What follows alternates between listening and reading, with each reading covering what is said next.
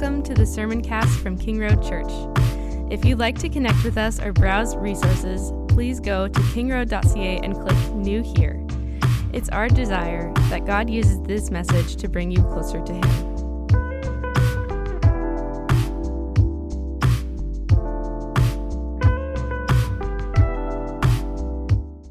If you have your Bibles, let's turn to 1 Timothy chapter 4. That's where we are in our text, in your journey through the text, the good fight. And once again, Pastor Paul, thank you for allowing me to jump into what you are doing. What a joy. I preached through 1 Timothy when I was a young pastor in Prince Edward Island, but not since then. So I wrote all my notes up by hand. I don't even know where those are anymore. I couldn't even reference anything that I'd said on this text. So it was like just a fresh game for me, and it was so good to study and pray and seek the Lord's heart through this text. And you know, when we stand before a text, it could be unpacked in a lot of different ways. And so that's where we need the Holy Spirit to kind of guide our thinking. And Lord, would you now open up my heart to know what King Road might need on November the 26th. And so I'm trusting that what the Lord has laid on my heart will indeed be used by the Holy Spirit in your heart to move you along in your walk with Jesus. I grew up in an evangelist home. I grew up in Germany. And so when I walked through the doors and the German service was going on and I heard German being preached, I said to myself, das ist aber richtig wunderbar, hier Deutsch zu verstehen. Gell? Können wir Deutsch sprechen? Yeah, well, look at that. Well, don't ask me to speak in German because Pastor Paul asked, could you preach in German? It's like, probably not, because I just don't have the theological words, the vocabulary in German. But, you know, maybe given enough time I could. But I grew up in Germany, and my dad was an evangelist. And we used to do these things in Germany, well, they used to, and here in Canada too, called crusades, right? You don't use that language anymore. Like young people would look at you and say, you went on crusades? What is that, right? You're marching into Jerusalem or... But these were just evangelistic meetings where my dad would, and his team would they'd be invited by a few churches in a small town. They'd rent the community hall. And so I grew up knowing the gospel. I cannot ever remember not understanding or knowing the gospel. I'm sure there was. When you're young, you don't understand a lot of stuff. But there's never been a gap in my life where I didn't know about the cross and about Jesus. It's always been part of my culture, my Christian heritage, and I thank the Lord for that. But there were many, many years where the gospel did not move me. It didn't move my affections. It did not amaze me. It didn't overwhelm me. It didn't shock me by its beauty. And the enormity of the gospel didn't grip my heart. As a matter of fact, I went to Bible school to make mom and dad happy. It's the only reason I went. I was not a believer. I didn't know that at the time. I thought I was.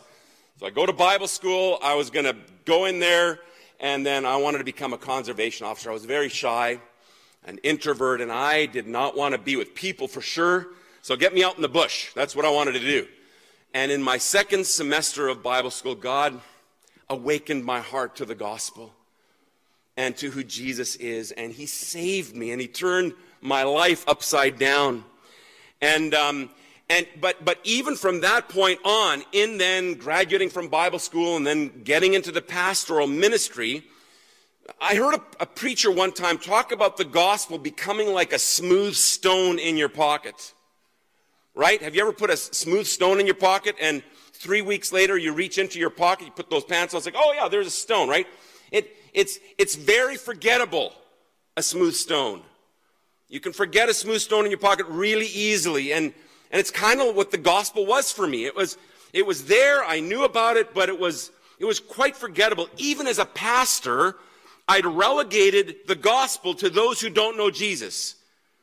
You know, we live in kind of the Bible Belt of British Columbia, right here. You do. But there are a lot of people here in Abbotsford, you know this, that do not know Jesus. And they need the gospel. And so the gospel is for unbelievers. But I'd relegated the gospel simply just to that part of my work as a pastor. The gospel's for unbelievers. And then once we have that, now we move on to other things. We do other things in our life. But I'm so grateful to God. About 22 years ago, in His good and kind work, he began to recalibrate my mind towards the gospel. And the gospel simply means good news, right? The Greek word, this works so well in this congregation. The Greek word for the gospel is euangelion. Now, does that not sound like a German word to you? Right? Evangelium, euangelion.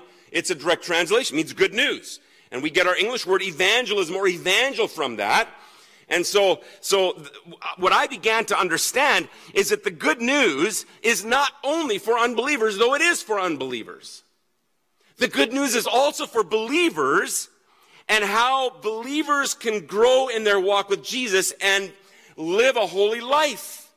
The means by which Steve Janz has any chance of finding victory today in my walk with Jesus is through the gospel and through Jesus' work accomplished on the cross. And that started sort of working in my mind and began stirring in my heart, and I realized, man, the gospel, how big is this gospel that we proclaim and we hang on to? It is for unbelievers. That is how you are saved from the penalty of sin, right? We're justified. God declares you're righteous. It's an amazing reality, but then the Christian life begins. And there is this notion in a lot of our minds, and it was in my mind, that once I've been saved, it's kind of up to me now to keep God happy with me, right? By pulling up my religious bootstraps, and I just got to keep performing for God so that he looks down on me. And as the gospel began to shine in the realities of my life, I began to understand that I can rest fully in the finished work of Jesus as a believer.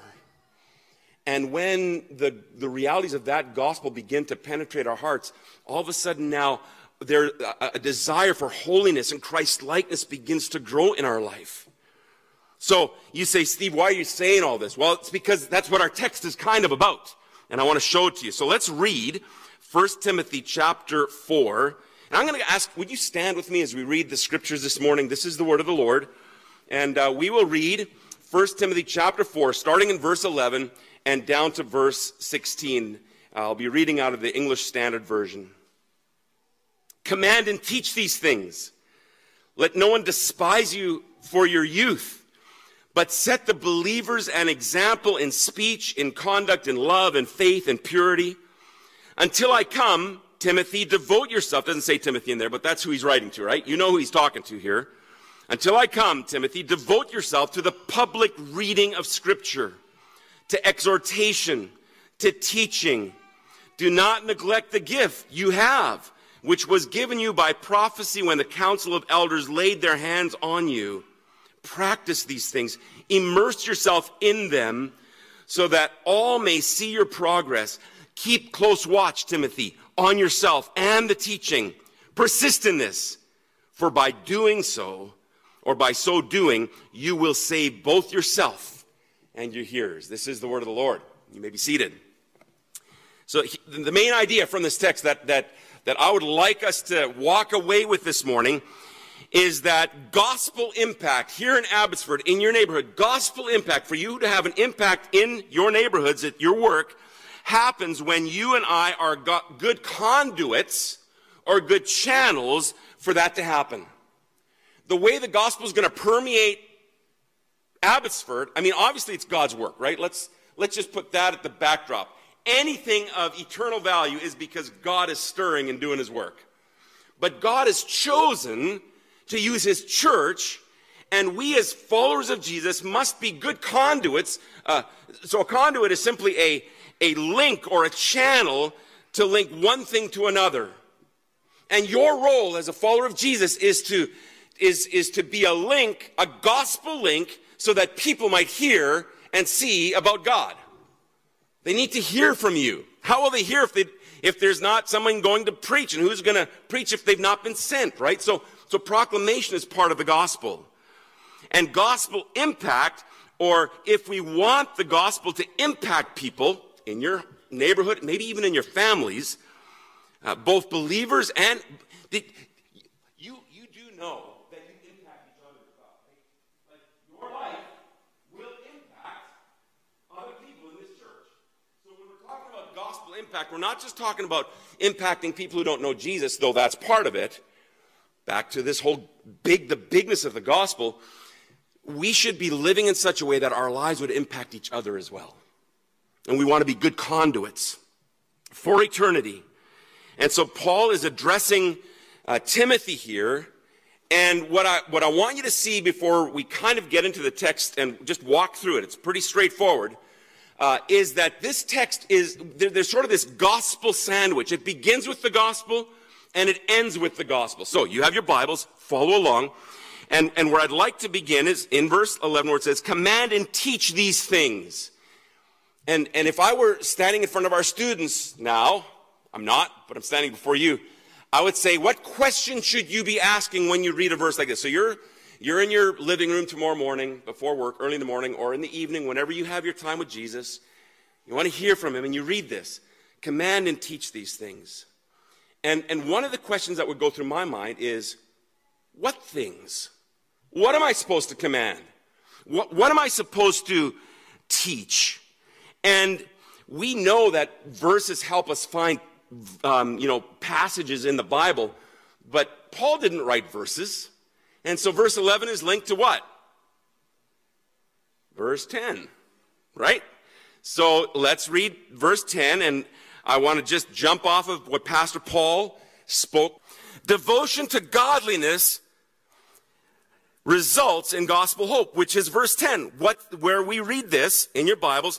For to this end we toil and strive, because we have our hope set on the living God, who is the Savior of all people. So Savior, gospel, he's the one who saves, especially to those who believe. Command and teach these things, Timothy. Persist in this, right? Command and teach these things, he says. So just right out of verse 10 into verse 11, where we're beginning our text, we understand we're walking into this text with this gospel backdrop to our thinking. And the gospel brings hope. It is the God by his Holy Spirit who regenerates people by the gospel when they turn in repentance and put their faith alone in Jesus Christ. A miracle happens. They're born again.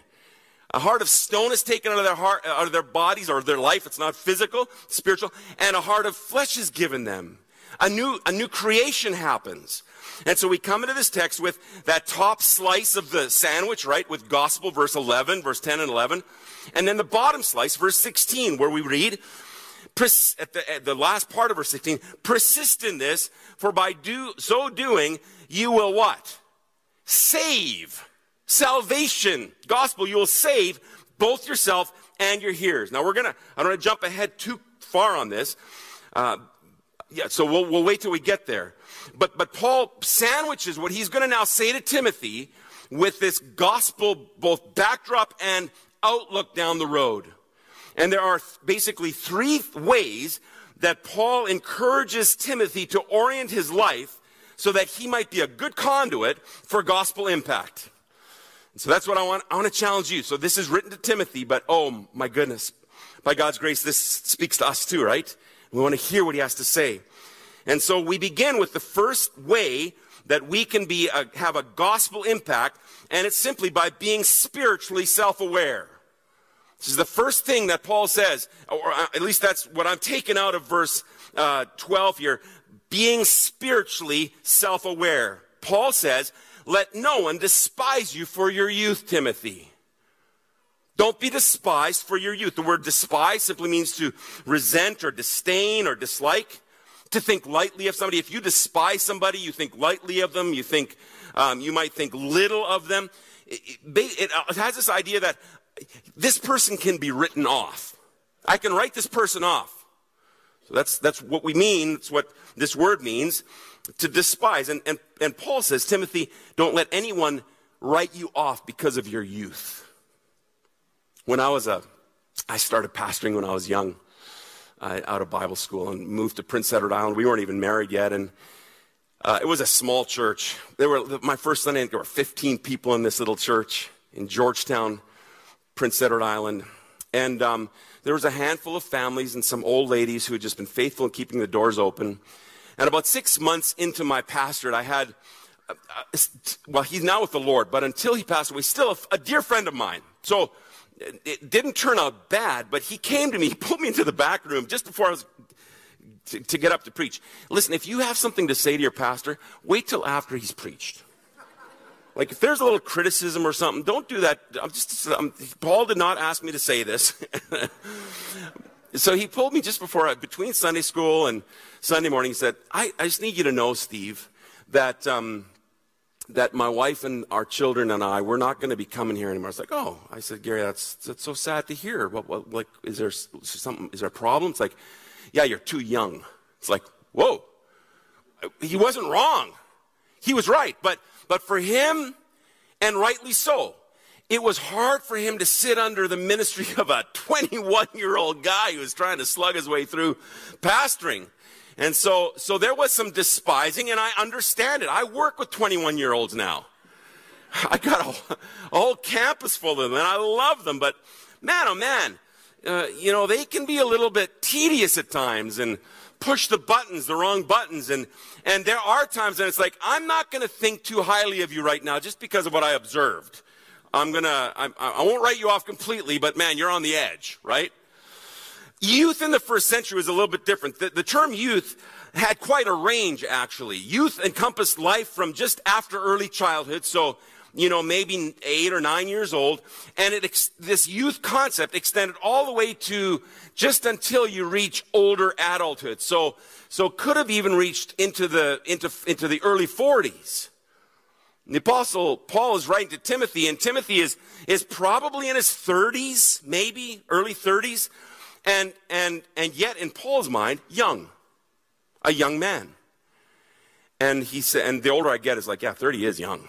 Goodness, I'm almost double that now. And so Paul says, Timothy, I want to emphasize 2 things. First of all, your youth. Remember who you are. Remember that you're young. And number 2, be self-aware, Timothy, how some folks might view you, and because they view you a certain way, they may despise you, they may think lightly of you, they might think little of you. And Paul says this to Timothy. The text doesn't say this, but this is what I think is the heart behind it, is that when people despise you, when people look down on you or think little of you or write you off, there's a high probability that they will not listen to the gospel that you're proclaiming.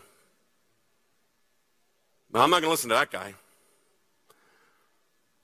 Now, part of being young is a lack of experience, and it can potentially be hard to listen to someone like that. And that was my case when I was a young pastor. It was hard for my friend Gary, who was a lot older than I was, to sit under this young whippersnapper who was telling people how to live. And it's like, you barely are out of the crib and you're telling us how to live.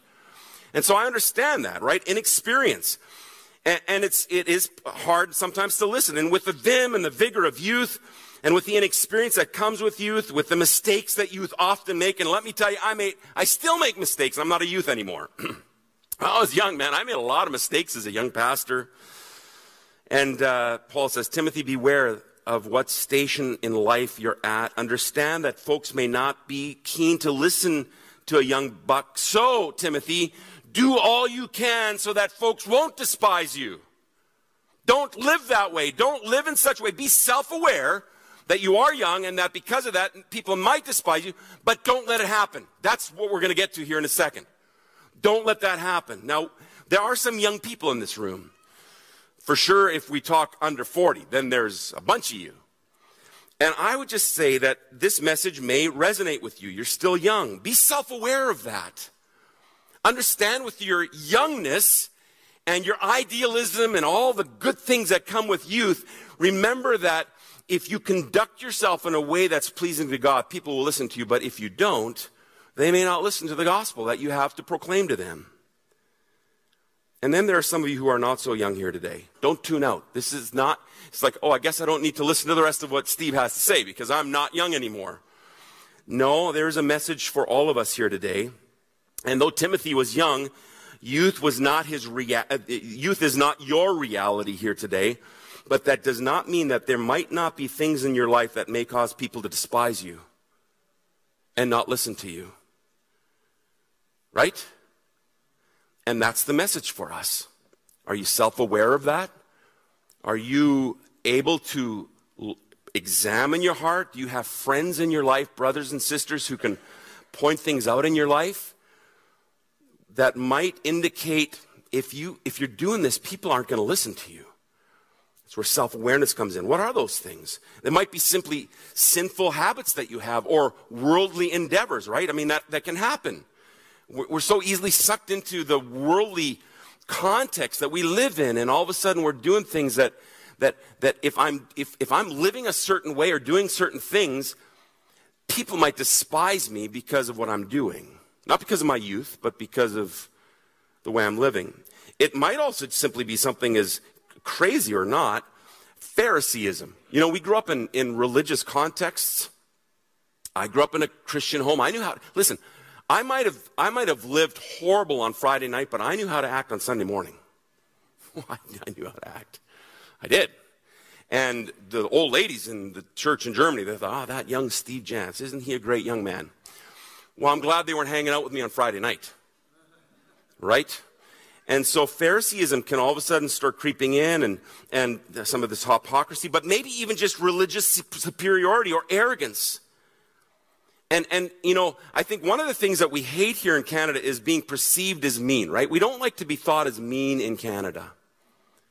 It's something that we try to avoid. But the gospel, when you preach it, when you proclaim the gospel and you say, there's one way to heaven, and Jesus is the way, the only way, you will be perceived as mean, correct? That's a mean thing to be saying. So don't back what the Bible says the gospel will be offensive. Do not back up the offense of the gospel with offense from your life. Don't be mean. If you're perceived as mean, don't be perceived as mean because you are mean. Be perceived as mean maybe because the gospel is now convicting somebody of their sin. That's a different story. And so we need to take stock. Am I self-aware of the things that may hinder the proclamation of the gospel? And that's in no way suggesting that we soft-chew it, but what should happen is that we should be like Jesus, gentle and lowly. We should have the fruit of the Spirit that is surfacing in our life. Love, joy, peace, patience, goodness, kindness, faithfulness, gentleness, self-control. Those are the kinds of things that should be permeating our life. And when that happens, we're going to take away the potential of people looking down on us and thinking little of us. And by God's grace, maybe they will have ears to hear. I've met a lot of adults who have a really low spiritual, emotional intelligence, EQ. And often it affects how seriously people take them. And if we do a poor job in representing ourselves well as followers of Jesus, we run a massive risk of minimizing or downplaying, maybe even nullifying the gospel that we proclaim. So King Road, can I just encourage you? One of the ways that the Lord might want to speak to you this morning in terms of having gospel impact here in this church with other believers and with unbelievers is, can you be self-aware? What are the things in my life today that might be hindering the proclamation of the gospel? Here's the second thing that Paul shows that we should be doing in order to be a good conduit or a good channel, a link for gospel impact. It's being an example. It's being an example. So verse 12, the last part of verse 12 down to verse 14. But set the believers an example in speech. See who we're supposed to be setting an example for? Timothy, the believers, the church. So just everybody look around, just right now. Don't look at me. Look around at each other. I know you're allowed to do this in church, so take a look. You, sir, are supposed to be an example to him. And you, missus, you need to be an example to her. Right? We're supposed to be examples to each other, and particularly Timothy, who's a young pastor. Paul is urging him and saying, Timothy, make sure you're an example. Make sure you're an example to the believers. In speech, in conduct, in love, in faith, in purity. And Timothy, until I come, devote yourself to the public reading of Scripture, to exhortation, to teaching. Do not neglect the gift you have, which was given you by prophecy when the council of elders laid their hands on you. So Timothy, be an example. Be a pattern. Be a model. Leave a mark, Timothy, in your church. Leave your stamp on those around you so that others might be able to imitate you. That's what Paul is saying to Timothy. Reproduce yourself, Timothy. Would people so look at you and say, that's the way I want to be, not because Timothy's great, but because who's great? Jesus is great in his life. Reproduce yourself to the believers. And then Paul says, you're going to do this in two ways. Number one, in your life, and number two, in your ministry. It's really clear here. First, you're going to live a certain way, and you're going to serve a certain way. You're going to live this way in your daily life by speaking right, using the right words, the way you talk. Your language should be gospel-saturated language. Timothy, don't forget the gospel. It's salvation on both ends. So make sure that your speech is just saturated with gospel realities and truths. You know that the words that you express this afternoon come from the deepest parts of your heart? You know that, right? Didn't Jesus say this to the Pharisees? You brood of vipers, how can you speak good when you are evil? For out of the abundance of the heart, the mouth speaks. So the things that we say are simply a revelation of our heart. And Paul says, Timothy, make sure that you're an example in speech, in conduct.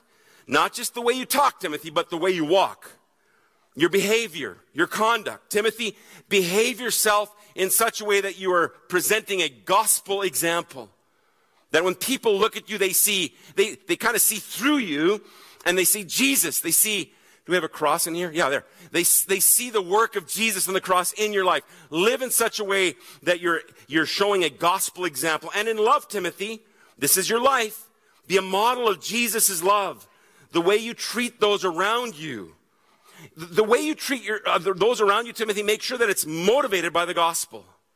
And you know, the love in our, we have one word for love in English. There's like 4 in the Greek.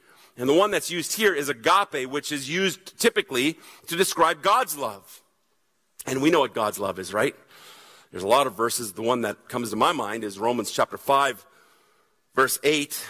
But God shows his love for you and me in that while we were still sinners, Christ died for us. No greater love does any man have but that to lay down his life for his friends. And so God's love is one of giving of himself sacrificially in order to meet somebody else's needs. That's love. That's God's love. And Paul says, Timothy, you should be an example in this kind of love, where you're giving of yourself sacrificially. It's going to cost you big time. It cost God big time to send his son to the cross. It cost Jesus big time to the point where he's sweating drops of blood because he doesn't want to face what he knows he must face. And he does at the end, for the joy set before him, endures the cross and all the shame and all that was surrounding that. But it was hard. It's a sacrifice. So Timothy, because you've received this great love, live your life now by pouring that love out to others. And faith, Timothy, faithfulness, that's what this word means. Timothy, be faithful, be unswerving in your commitment to the gospel. Don't swerve off track. Don't leave the gospel behind, Timothy. Don't deviate from your course. And in purity, Timothy.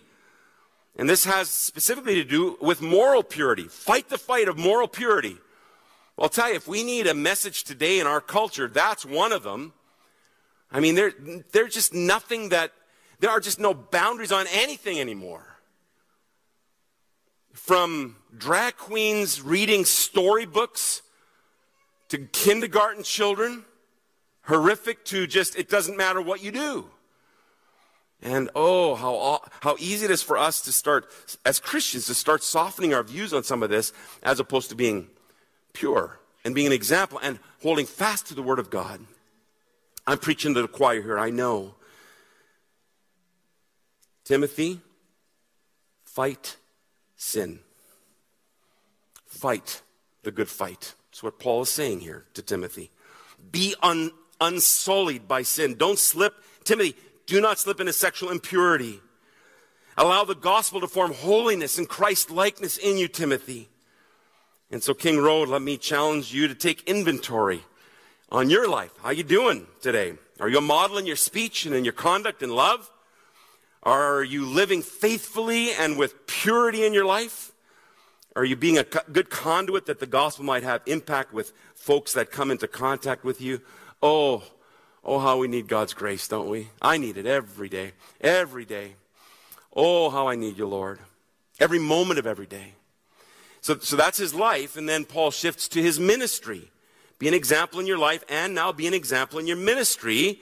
Let the gospel shape your ministry, Timothy, by what? Give attention to, devote yourself to the public reading of Scripture. So make sure that the Scriptures are read, Timothy. In your congregation, in your church, make sure the Scriptures are read, just like Pastor Paul did. Now, one of the contexts that we find here is that people didn't have the ESV on their iPhone back in Timothy's day, right? They didn't have the scroll that they pulled out. And so where would they hear God's word? When the church gathered. And so the reading of Scripture was critical in the health and the well-being, spiritual well-being of the church. So Paul says, make sure that you read the Scriptures, Timothy, that your people get it, they hear it. And I would just simply add to that, make sure you do that on your own too. Don't just wait for Sunday mornings, but make sure that you are a person of the Word, that you're a person of the book. Be known as the one who builds their life on the Word. Timothy, make sure that your life is saturated in the Word. Exhortation says, exhort, challenge, encourage those who are listening to you preach, Timothy. And exhortation has this idea of not just information download. It's this urging, now obey it. So it's not just encouraging, it's this challenge. And so from week to week when your pastors get up here and preach, and they challenge you, it's a biblical model. Don't just listen to what they have to say. Put it into practice. Act on what they're encouraging, exhorting you to do. And in your teaching, Timothy, give attention to your teaching. Pay close attention to sound doctrine. This word appears all kinds of times. I mean, that was the issue in Ephesus, was false teaching and false doctrine slipping into the church. And oh, how we need to be on guard in 2023 on that as well, don't we? It's just coming from every direction, even under the guise of biblical Christianity. Stuff starts coming in. It's like, so be on guard. Be on guard, Timothy. Give attention to your teaching. Pay close attention to sound doctrine. Be faithful, Timothy. And do not neglect the gift that is in you, which was given to you by prophecy and the laying on of hands. Timothy had received a spiritual gift. That's clear from this text, and we can read that in other places as well. In 2 Timothy, it had been clearly seen in Timothy's life and had been publicly confirmed by the elders of Timothy's church before he was sent to Ephesus. This young man has a gift. He must use it. And what's interesting about this verb, the form of this word, do not neglect, it kind of has this notion behind it that it could have been in Timothy's mind, he might have already been drifting towards neglecting it. It's kind of like, I don't know that I want to carry on. It's hard. Listen, Ephesus was not an easy church. Handing over Hymenaeus and Alexander, that's who likes church discipline. That's hard. And false doctrines and false teachers, and you got people spreading old wives' tales, and it's a hard place. And ministry can be hard. I speak from 36 plus years of experience. Ministry can be so hard. And so here's Timothy, it's like, maybe I'm going to abandon this thing. Maybe the temptation was there, and Paul says, no, don't. Carry on. Carry on in your ministry. Can I just say one word to you here, King Road, about ministry? I just talked to our first years. I was finishing off a section of teaching. I don't teach a lot. I do some teaching at Miller, but it's not my primary role. But I had 12 classes with our first years, and I said to them, out of the 50 students that are in that class, I said, we might have 5 at the end of, if they all would come for 3 years, typically it's about maybe 20% of our students end up in vocational ministry, which means 80% don't. What in all the world are they doing in Bible school? Why did they come to Bible school for 3 years and not end up in vocational ministry? Well, and I urged them, I said, can I just remind you, and I'm going to remind you of the same thing. If you're a follower of Jesus, you are in ministry. You might not be getting a paycheck from the church or from a missions organization or people who support you, but can I remind you, if you are a follower of Jesus, you are in ministry. The difference is simply where God maybe has placed you. It might be in the church, but it also might be at the Ford dealership. It might be on the mission field, but it might be in the dentist office. It might be in camp ministry, but it also might be in the classroom, in the secular school. It might be in a vocational context, or maybe the accounting firm where you work is actually paying your missionary salary in order to be a missionary there. So just remember, you're in ministry, so evaluate. Don't say, well, that's not, this part is not for me. No, we're all in ministry. Now, Timothy's call certainly is specific. It was pastoral. It was Pastor Paul and Pastor Heinz, and that was the call here. But let's not skip over that and let ourselves off the hook, because every one of us wouldn't it be amazing if you just get up in the morning and say, okay, Lord, help me in my ministry today as I go to the John Deere dealership. I don't know if they have one here in Abbotsford or not, or wherever I go. Help me be a faithful minister now as I go sell parts. And I'm gonna work hard. I'm gonna be a good example, but Lord, if you give me an opportunity, the lunch hour or coffee break, just give me boldness to talk about the hope that I have. You're in ministry. Don't forget it. So King Road, you want to be a good conduit for the gospel to impact others. Be spiritually self-aware, be an example. And then finally, as we wind things down, verse 15, Paul says, practice these things, Timothy. Immerse yourself in them so that all may see your progress. Keep a close watch on yourself and on teaching. Timothy, practice. Cultivate them in your life. Study them. Meditate. So the third thing is that we should be spiritually introspective. You need to take time. It's sort of linked to the first one of being self-aware, but it's more this idea of, I need to examine myself. So Paul says, Timothy, immerse yourself in this stuff. Keep close watch on yourself, he says. Examine yourself to make sure that you're doing what I've commanded you to do. And I would say the same thing to you. Practice these things, King Road. Immerse yourself in them. This word immerse has this idea of it's almost like a glove wrapping, like you just envelop yourself in it.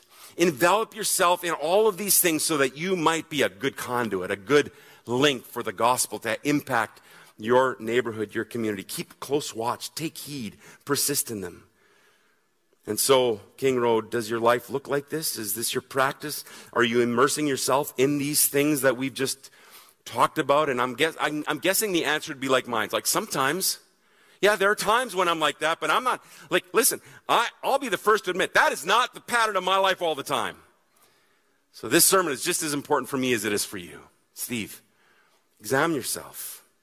Are you immersing yourself? Steve, are you keeping watch over yourself, your life, what you believe theologically, doctrinally, critical?